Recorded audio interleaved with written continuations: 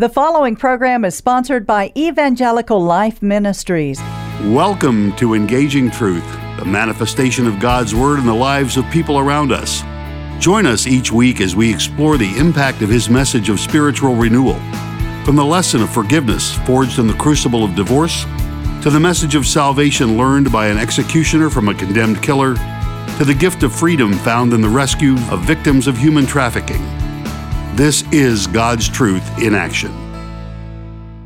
Welcome to Engaging Truth. This is Dave Schultz, your host for this particular program. I have a guest that I'm going to be interviewing for a few minutes, and I've known him for a long time, but I've not seen him for years except this morning on the Zoom recording.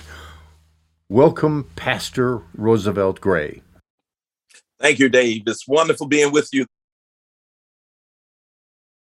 I know that you and I crossed paths years ago when we were both in Houston, and I'm still here, and I'm going to probably end my days here in Houston as you did some years ago. And when you passed on from here? I was there I vicared at Mount Calvary Lutheran Church from 86 to 87, went back and finished my Master's of Divinity and came back in 88 as pastor of that congregation. Now that you've just mentioned that, tell me a little bit about Pastor Gray. Well, I grew up AME, African Methodist, Episcopal, and Baptist. My parents were from Autaugaville, Alabama, and they grew up AME. And when they moved to Montgomery, where I was born in Montgomery, I'm the last of 8 kids. They somewhat moved their membership to the Baptist church, and I grew up pretty much Baptist through a high school, but then attend church very much because my parents didn't really go to church with me. I was the youngest of 8 in the family. My sister and I, we used to go to church together. She's 3 years older than me. But what I could hear when I was that young is that God was just the lawgiver and that he was angry. And I can remember those words that people used to quote, sinners in the hands of an angry God. Yeah. And then the other one, sinners, your hands are too short to box with God. And that used to scare me to death. Yeah. So Dave, I used to go up to that church at a very young age and come home and was just scared to death. But I didn't know how to talk to my parents about God. And because if I told my dad, the preacher said that I was a sinner going to hell, Dad was going to want to know, well, what are you doing up to that church? So I pretty much suffered on my own with that whole religious experience, and was happy when my dad took me out of church at a young age to go fishing with he and his brothers on the backwaters of the Alabama River. But then when I got to college, I met this young lady who was in the band. I was in the band. I played the tuba. She played the clarinet. She was a third generation Lutheran out of the church planting endeavor of Rosie Young in 1916, starting in rural Alabama, the Black Belt. Rosa planted 30 Lutheran schools and 35 Lutheran congregations with the missionaries who came down to Alabama in the early 1900s.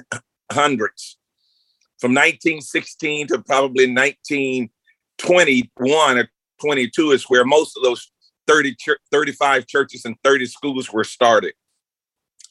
She had an impeccable Christian lifestyle, prayed for every meal, dedicated life to prayer, knew Luther Small Catechism, knew the Word of God. And so when we started dating, she said, well, if we're going to date, you're going to have to go to church. Well, now what I remember about church, that God was just very angry. And I had, my dad had pulled me out of church, and I was happy about that because I didn't know how to deal with an angry God. And then I started going to church, and we got married right out of college in 77, went to Jacksonville, Florida to work. And there I came across a Lutheran congregation, St. Paul's, and the first time I truly heard the gospel. And maybe it was because I was much older, I could understand the gospel. I heard about God's love, his grace, and his mercy. And that changed my life. my wife and I, we were actively involved in the life of the church. I became a deacon in the church. We did volunteer youth work, young adult ministry. And so the pastor one day said, "Have you ever thought about being a pastor?" And I said, "Man, you can't be serious. I mean, that's not nothing that I ever thought about before, Dave." And he said, "But I think God has gifted you with some gifts." And so we went and visited seminaries and finally decided to go to Fort Wayne. And now 34 years later, man, it has been a marvelous journey. I see that your wife appears to be the greatest influence in your life. Is that correct? Amen. She was the first real spiritual influence that at an older age that had me thinking about what it means to go to church and to be actively involved in the life of the church. Now, when we got to Jacksonville, Florida, we had a Sunday school teacher. She's gone home to be with the Lord, Grace Solomon. She was kind of the Sunday school teachers for us young adults, and the married couple. She had lost her husband, had three sons and a daughter, and she was home alone. And so we would go by her house, all of us young adults and youth ministry, and she really, really taught us spiritually what it means to be a child of God. And God rest her soul, but she was a marvelous lady in the church that really dedicated her life to the church and had us to dedicate our lives to the church too. Isn't it a marvelous thing that there are people who God sends into our lives who become the example for us, the Christ-like example that we say, "I don't want to be like that." Amen, Dave. Tell me, how has ministry changed for you in these 34 years? Well, starting out, all I wanted to be was a parish pastor. That's what I wanted to be. I was actively involved in St. Paul's Lutheran Church there in Jacksonville, Florida. And really, I just saw how these dedicated Christians live their lives and they supported young people like myself. And I was the youngest of all of the deacons, or the elders, as we called them. And these men were like my father, and they took me under their wings, and they just loved on us and cared for me, and always had a spiritual outlook for us and cared for us physically, and reminded us that we were children of God and that we needed to dedicate our lives. And they encouraged me to go to the seminary. And so my first year was 88. I was ordained at that church back in Jacksonville in 88. And then I was installed as Mount Calvary's pastor in 88, June of 88, July of 88 at least. And then after that, I served that little mission church for 6 years before I went back on staff at the seminary. But what that mission church taught me, now the seminary taught me theology. It taught me the disciplines of understanding theology from an exegetical standpoint, a historical standpoint, systematic and pastoral. But the church taught me how to be a pastor. The church taught me how to care for troubled souls and lives that were broken by sin and broken community. The church just taught me how to do that. Mainly, it taught me through having the trust in Christ, in the Holy Spirit, prayer and patience in dealing with sinners.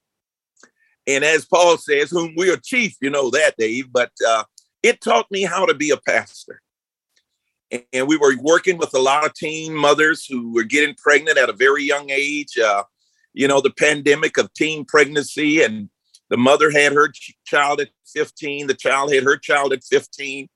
And so we were trying to work hard at stopping teen pregnancy.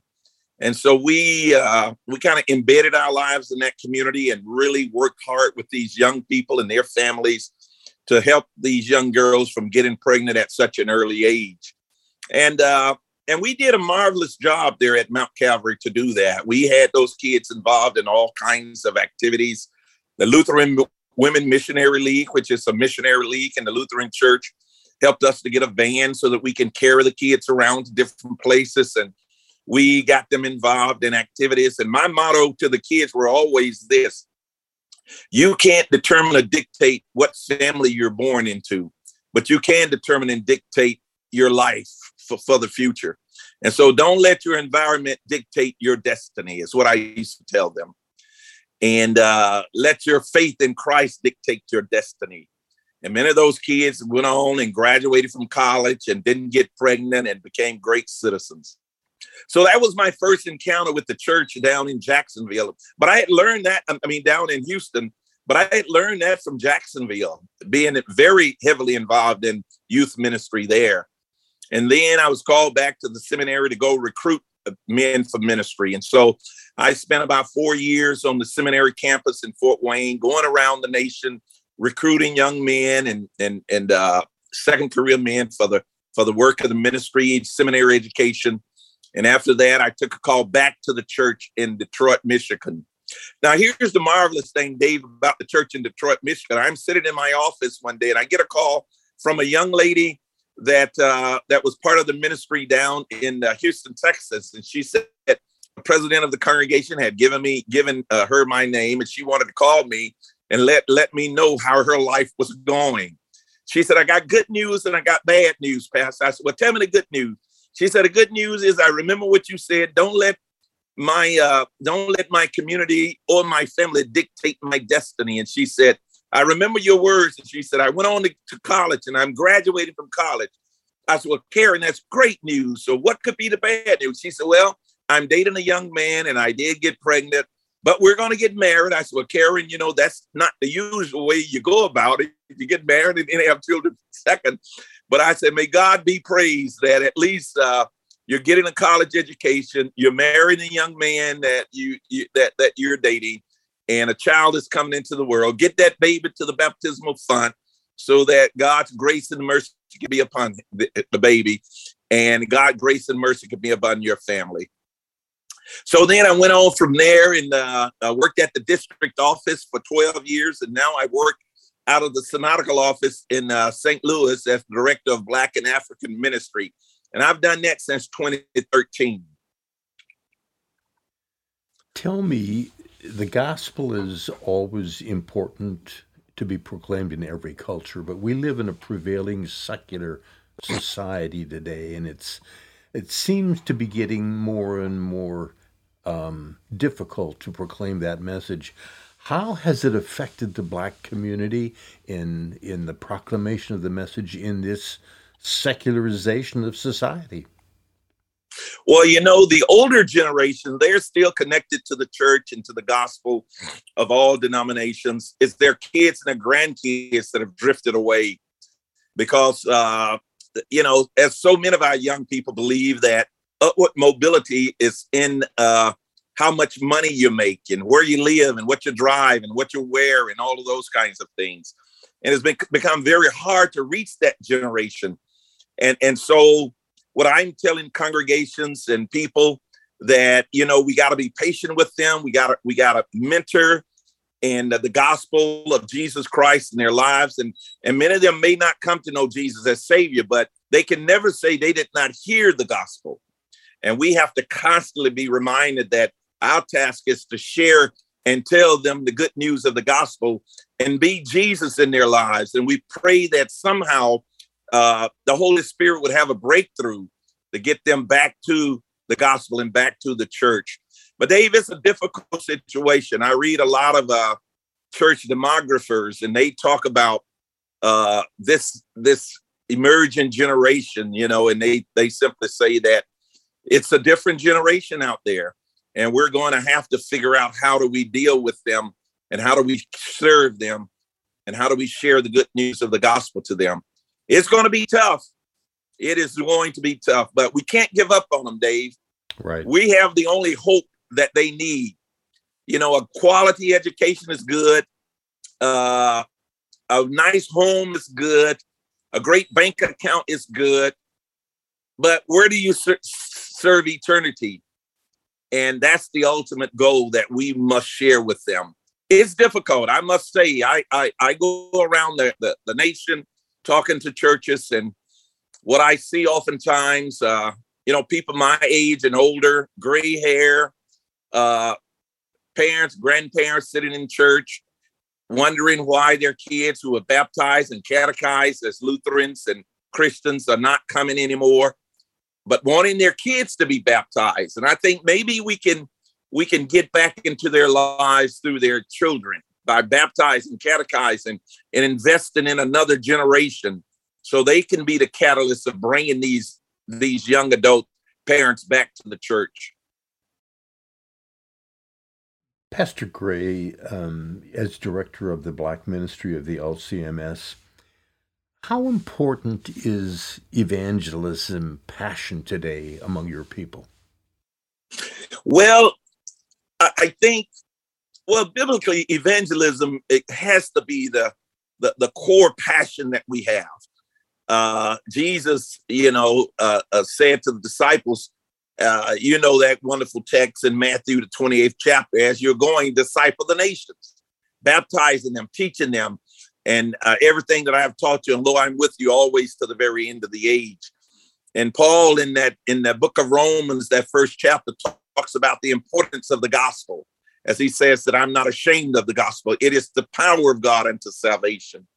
It is very important that I tell congregations and leaders that it is very important that we image and we become the icon of the gospel of Christ to the communities in which God has called us to serve. Now, it's not an easy task.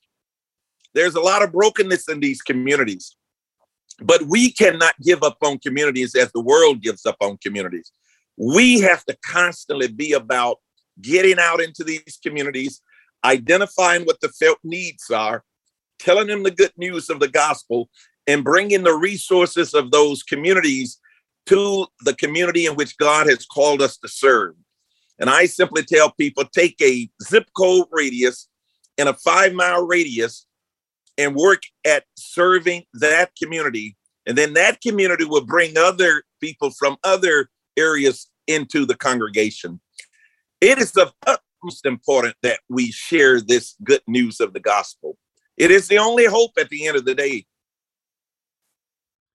Tell me a story that just brings a special light into your life. There are probably dozens of them, but tell me a story that just, whenever you think about it, it just kind of brings a special light to you. Wow. Yeah, there are many stories, but the one that I think of is the story of the young family that we had gotten this van in Houston, Texas. And the van, we would go to the apartment complex because it had a nice little area there that we would do games with our kids, do Sunday school lessons and catechesis. And this young mother who had 2 children, and she was only a child herself. And she came over with her 2 kids, and she said, is it possible that my kids can play with your kids? We noticed that you guys come to the park, you have activities, Christian activities, and your kids have fun.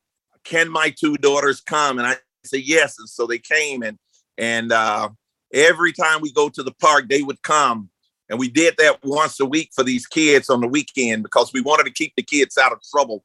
And she would bring her kids. And so one day she said, do you all pick people up for church? And I said, sure we do.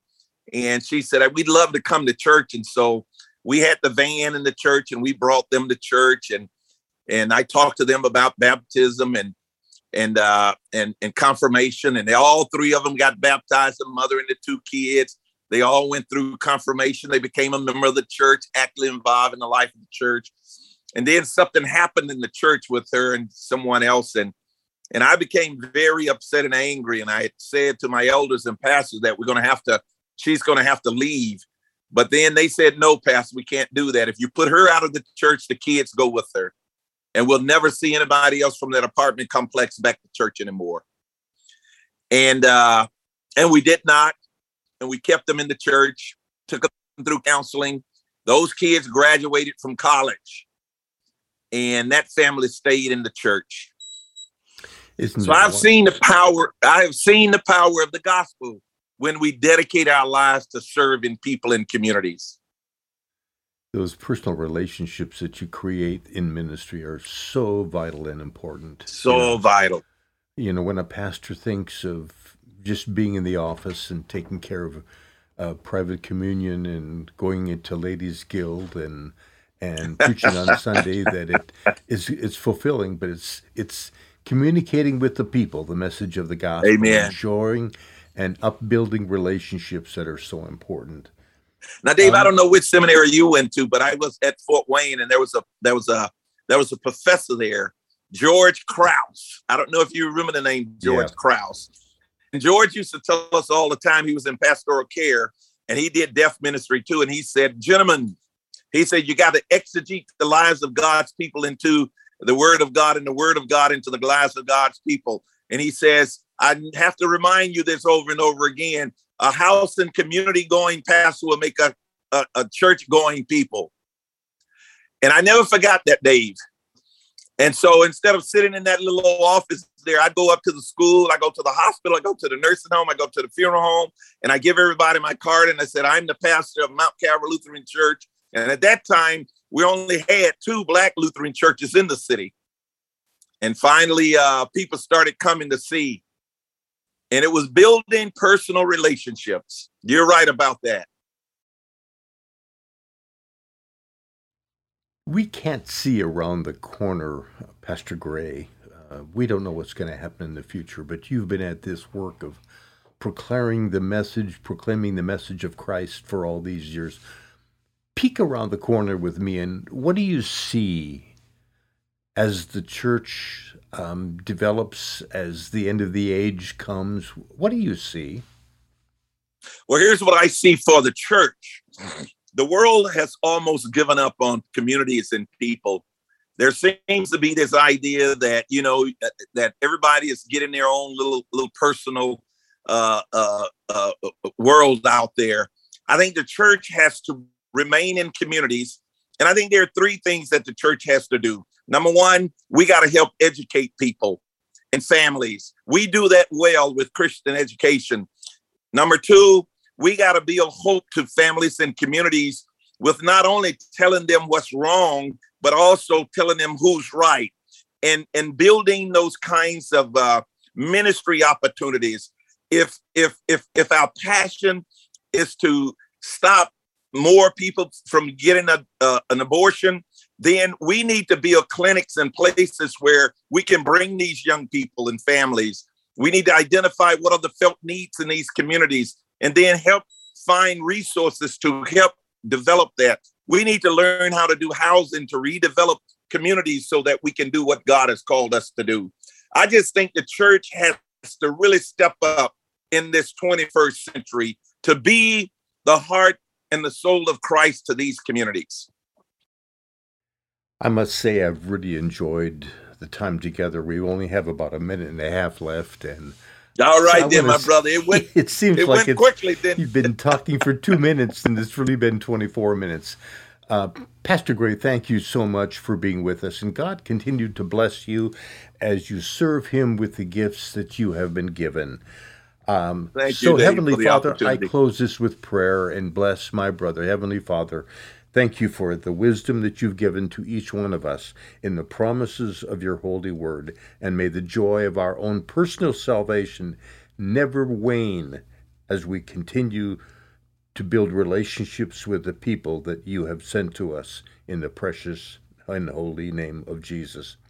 Thank you so much, Pastor Gray, for being with us. Thank you, my brother. And may Jesus continue to bless your work, and the Holy Spirit will continue to keep you straight and keep you focused upon the only message that saves, and that is Jesus Christ. Thank you, and good night, and come back to us again on Engaging Truth. Thank you, my friends. Good night. Thank you for listening to this broadcast of Engaging Truth. Be sure to join us each week at this time. To help support our ministry, contact Evangelical Life Ministries, Post Office Box 568, Cypress, Texas 77410, or visit our website at elmhouston.org, or find us on Facebook at Evangelical Life Ministries. Thank you.